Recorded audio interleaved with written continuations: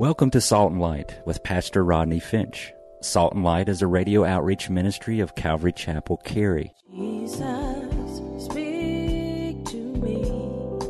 Open your word and reveal your heart to me. Salt and Light is a series of verse-by-verse studies through the Bible, focusing on its practical application to our everyday lives.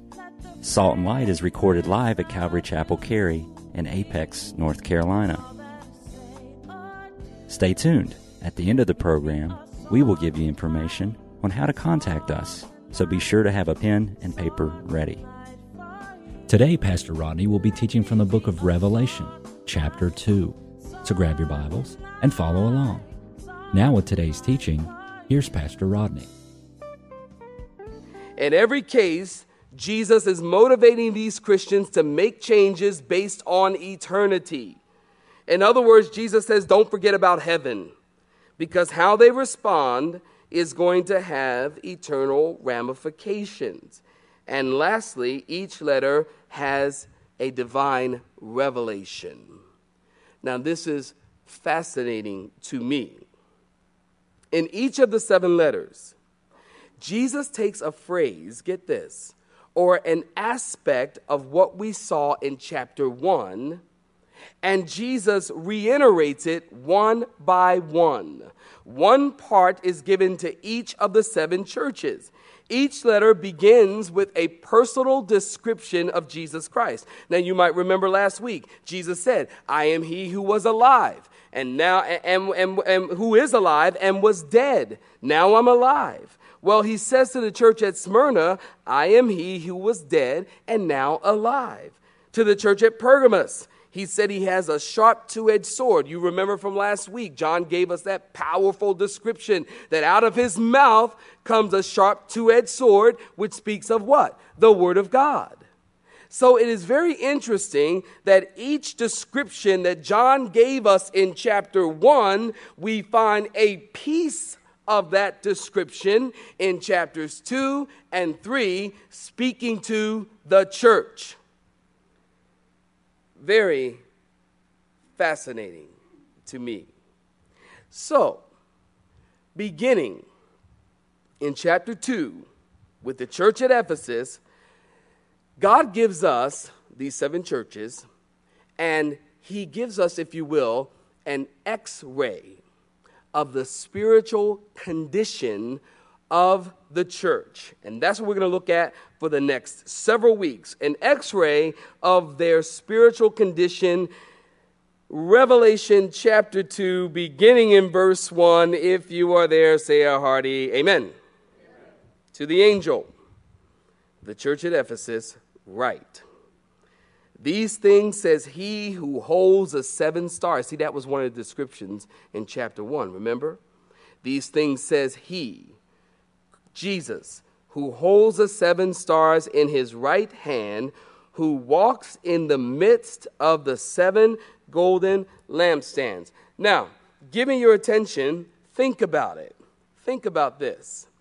Chapters 2 and 3 is the only record of anything that Jesus ever wrote down. Ever. Now, wait a minute, Rodney. I know my Bible, man. I remember the time when Jesus leaned down and he wrote in the dirt and all those guys disappeared. Yeah, that's true. But we don't know what he wrote. Interesting. Chapters 2 and 3 are the only recorded words that we know what Jesus wrote. And we know that Jesus is writing a letter to the angel of the church at Ephesus. Now, the word angel is the Greek word angelos, and it means a messenger. It can refer to a divine messenger or a human messenger. But most people believe, and I believe, that it is a reference to the church, the pastor of the church, the angel. Now, you might remember in chapter 1, verse 20, John saw Jesus walking in the midst of the 7 golden candlesticks and holding the 7 stars in his right hand. And the Lord told us, and we saw it last week, that the 7 golden candlesticks were the 7 churches, and the stars are the pastors of those churches.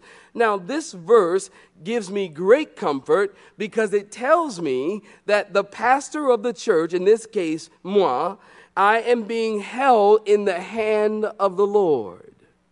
And not only am I being held in the hand of the Lord, but the church, this church is being held in the hand of the Lord. So I need not worry about this church. This is his church, and I am a shepherd in his hand. This is really great news. And so Jesus is telling us that he's holding the pastors of these churches and that he is in the midst of the people and that he is aware of what's going on among his people. Now, the church that Jesus is writing to is Ephesus. You might remember, Paul the Apostle started this church. He showed up in Ephesus, and it's found in Acts chapter 19, and he met with some believers. And he felt like there was something missing in their life. And so Paul says to them, he says, have you received the Spirit since you believed?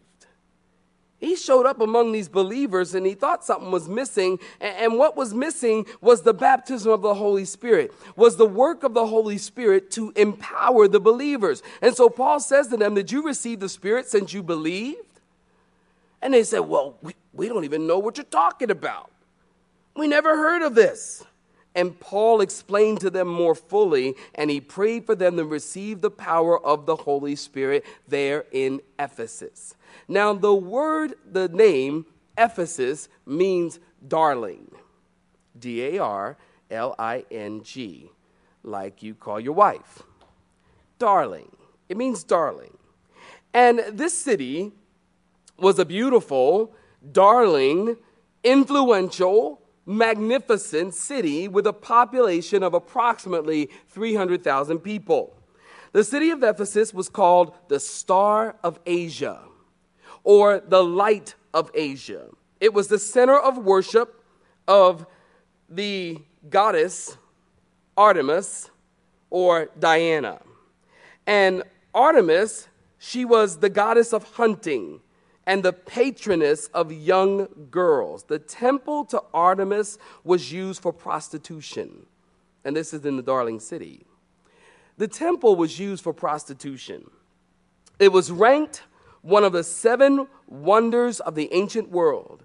It was 425 feet long, 220 feet wide, 127 pillars, 6 feet in diameter, and a 60-foot wall. Ephesus was a beautiful, immoral, violent city. And in the midst of this beautiful, immoral, violent city, God planted a church that became a famous church in a famous city. Paul the Apostle, Timothy, Aquila, Priscilla. Tradition tells us that John himself preached in the church at Ephesus.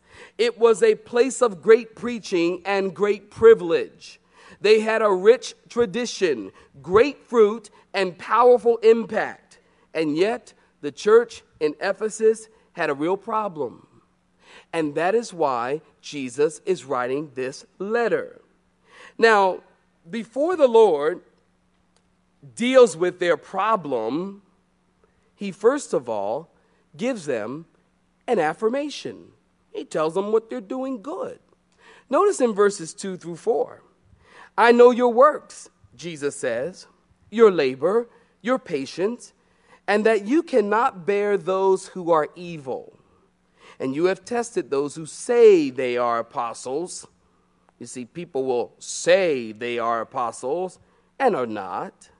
And they have found them liars. And you have persevered and have patience and have labored for my name's sake and have not become weary. Nevertheless, I have this against you, that you have left your first love. Interesting. Now, these guys, the Lord, affirms them in 4 areas. These guys, they were a serving church. I mean, this was a good church. Don't misunderstand me.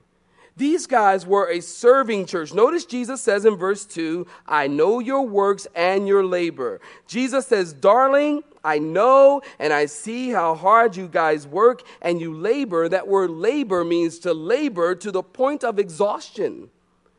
I mean, these guys, they really worked. They were an active, energetic church. They had a lot of stuff going on. Other churches might sit and do nothing for the kingdom, but not this fellowship. They always had something going on in the bulletin, something happening at the cafe, radio, TV. They had a soup kitchen and a homeless ministry and a prison ministry. If you were looking for ministry, you could find it at this church. They witnessed, they labored. No Christian couch potatoes in this church. Nope, no way. These guys were a hard-working church, and Jesus commends them for that. And let me just say, I commend you for that. Now, I can't help but think about this church. There's some great people in this church. This is a hardworking church. I'm always proud when we do something, whether it be an outreach or an in-reach or just whatever. I mean, people really, and if you've been around here for some time, you know, people really work hard. And they pour themselves into the church here. And I so much appreciate that. Can't help but think of that as I teach this. This church was a serving church, a hard-working church there at Ephesus. Not only were they a serving church, but they were a steadfast church in the midst of suffering. Notice God says, I know your patience. These guys were not quitters. They stayed the course and they stayed with the task. They hung in there and they were persecuted and suffered, and yet they bore up under a heavy load. They were a steadfast church. And not only a steadfast church, but they were a separated church or a pure church. Jesus says, I know that you hate those whose deeds were evil. Now, as I said, this was an immoral, violent, and evil city. In Acts chapter 19, again, it tells us that Satan had a real stronghold in this city. Many people in this city were given over to Satanism. They were given over to the occult. And when people heard the freeing news of the gospel, or this church at Ephesus had an impact in their community, people were getting saved. And they were being delivered from the occult. And they were turning to the Lord. And it even says that they brought their evil books. And they had a big book burning party, totaling like 364,000 our currency, dollars in material and paraphernalia that they bought out to this book burning party. They got rid of those things when they became a Christian. And when you become a Christian, you need to get rid of some stuff. Say amen. You need to get rid of your Sports Illustrated and all that stuff. Get that stuff out your house. When you become a Christian, you got to get rid of your stuff. All that stuff that, you know how it is, certain things, I can hear certain music from my BC days, before Christ. And you hear certain music and it reminds you, like, yeah. Remember when I was doing this? It's like, oh, wait a minute, I'm the pastor of the church now. Let me just straighten up and fly right. Yeah, I'm godly. But certain things kind of click off certain memories.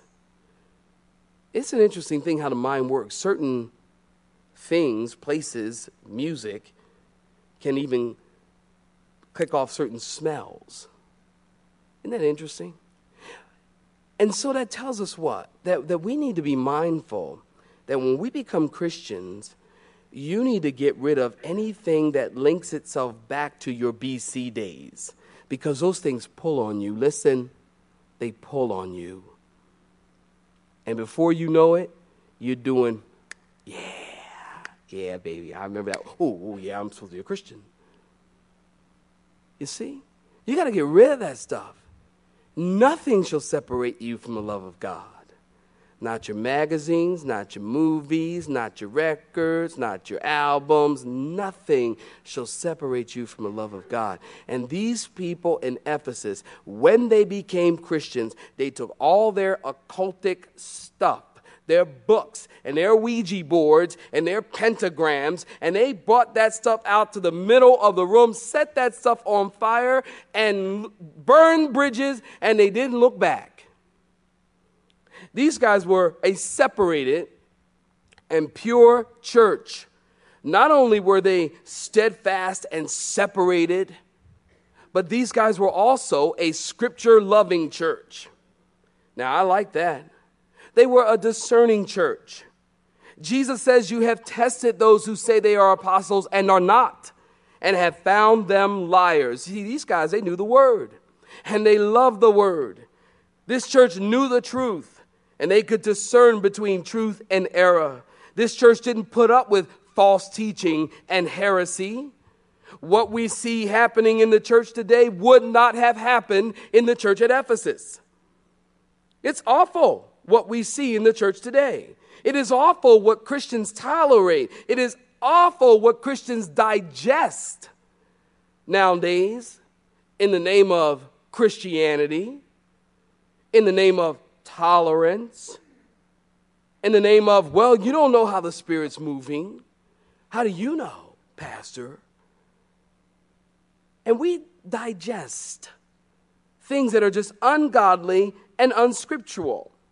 And it's interesting because what was true in the days of Ephesus were true in the days of the Prince of Preachers, C.H. Spurgeon. They call him the Prince of Preachers. And he wrote this statement of the church 100 years ago, and it still rings true of the churches today. He said this was grand of them, talking about the church at Ephesus. It showed a backbone of truth. I wish some of the churches of this age had a little of this holy decision about them. For nowadays, if a man be clever, he may preach the vilest lie that it was ever vomited from the mouth of hell, and it will go down with some. Wow. What was true for the church at Ephesus was true in Moody's day, or Spurgeon's day, Moody's day 2, and it is true today. But this church back then in the first century, these apostles, these guys coming in, I've got a word from the Lord. Now you might remember before Paul left this area of Ephesus, he had a meeting with the elders.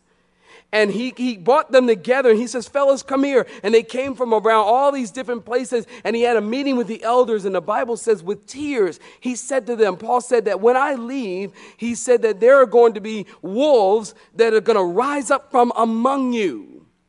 False teachers rise up from among us. They don't come into the church and go, hello, I'm a false teacher. I'm here to devour the sheep. Chop, chop. And we go, oh, yeah, there's a false teacher. Let's all go. Come on, sheep. Let's go get eaten by the false teacher. They don't do that. If you're waiting for them to say, hi, false teacher, visitor, then it's not going to happen. What does happen is, like Paul said, they rise up from among us. And Paul says, and they will not spare the flock. I want you to know this. And he said it with tears and with weeping. And that actually did happen. And that's why the Lord is commending them, that you didn't tolerate those guys who came in and they were seeking to devour the sheep. They weren't seeking to feed the flock of God. They were fleecing the flock of God. And the Lord says, good job. You guys are a scripture-loving church. And not only were they a scripture-loving church and a separated and steadfast church, but these guys, notice, fast forward, if you will, to verse 6. But this you have, this is another good thing you're doing. You hate the deeds of the Nicolaitans, which I also hate. God is a God of love. God is a God of tolerance. And he just loves the world. He loves the children. Well, yeah, he is a God of love. But he is also a God who can hate. Really? Yeah. He hates the deeds of the Nicolaitans. Now, who in the world are the Nicolaitans? The word Nicolaitan, it actually is a compound word. We have two words in the Greek language, Niko, N-I-K-O. I think Nike stole this, man. I'm telling you, I think Nike stole it. Niko, which means to conquer. And Laos means the people, or we have the word laity. The word speaks of those who would or who had conquest over the people. The Nicolaitans were a clergy over the people, or those who lorded over the people. Now, it's interesting to me that already in the early church, you saw this separation of clergy and laity. You know, we are the clergy, you peasants are the laity. The Bible doesn't teach that. As a matter of fact, God hates that. When pastors exalt themselves above the people, when pastors think that they are all that, they think they're important. God hates that. When they lord over the people, oh, I'm the pastor of the church. Children, my children, come serve me. Jesus says, no. You want to be like Jesus? He came to serve people, not to be served. And so these Nicolaitans, they lorded over the people. They had a conquest over the people. And the Nicolaitans, they would say, listen to me. I will tell you what God has to say in regard to your life. The Nicolaitans put a separation between God and the people, and they made themselves the mediator between God and the people. Now, I remember when I was coming up in school, and many of you know the same, I grew up in the Catholic Church. As you know, I went to Catholic school all my life and had my knuckles hit by the nuns with the ruler when I wasn't holding my pen right. Y'all know how that happens. You just writing along and singing a happy song and whack! You're like, ooh, Okay. And I grew up in Catholic Church, and I remember going to confession, which for me personally was a traumatic experience. It really was. Because, you're a kid. You go in a dark booth and then somebody just shows up. I mean, it just kind of blew me away. And, I would confess my sin, and the priest would tell me, go say, whatever it is in recompense to whatever it is I did wrong. Yeah, Hail Marys and just whatever they prescribed. And the priest would tell me that you can go say these things, go light some candles, and then your sins will be forgiven. And then the priest would take my sin to Mary, and Mary would take that sin to the Father, and the Father would forgive my sin. That was the process. The Bible does not teach that. That's not biblical. And if anything, and let me say this with all love and sensitivity, God hates that because it separates the people from the Father. And not only that, but more importantly, it messes up the redemptive picture. What is that? Jesus died to save us from our sins. And if we confess our sins to Jesus, he is faithful and just to forgive us and to cleanse us from all unrighteousness. And when you put someone in the middle, the man in the middle, apart from Jesus, the man in the middle, that's not of God. God hates that. That is the conquest of the people, or lording over the people. God hates that. I say that with love and trepidation, but it's true. Now, 1 Timothy tells us that there is one God and one mediator between God and man, the man who? Christ Jesus. There's just one mediator, and that's Jesus. You have been listening to Salt and Light, a radio outreach ministry of Pastor Rodney Finch in Calvary Chapel, Cary.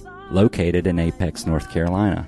Join Pastor Rodney Monday through Friday at this same time. For information regarding service times, you can contact us at 1-800-293-0923. That's 1-800-293-0923. Or you may listen to today's broadcast in its entirety by visiting the media library on our website at cccarey.org.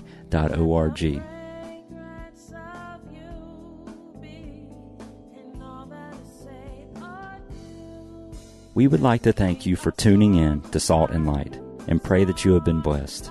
Until next time, may you be salt and light.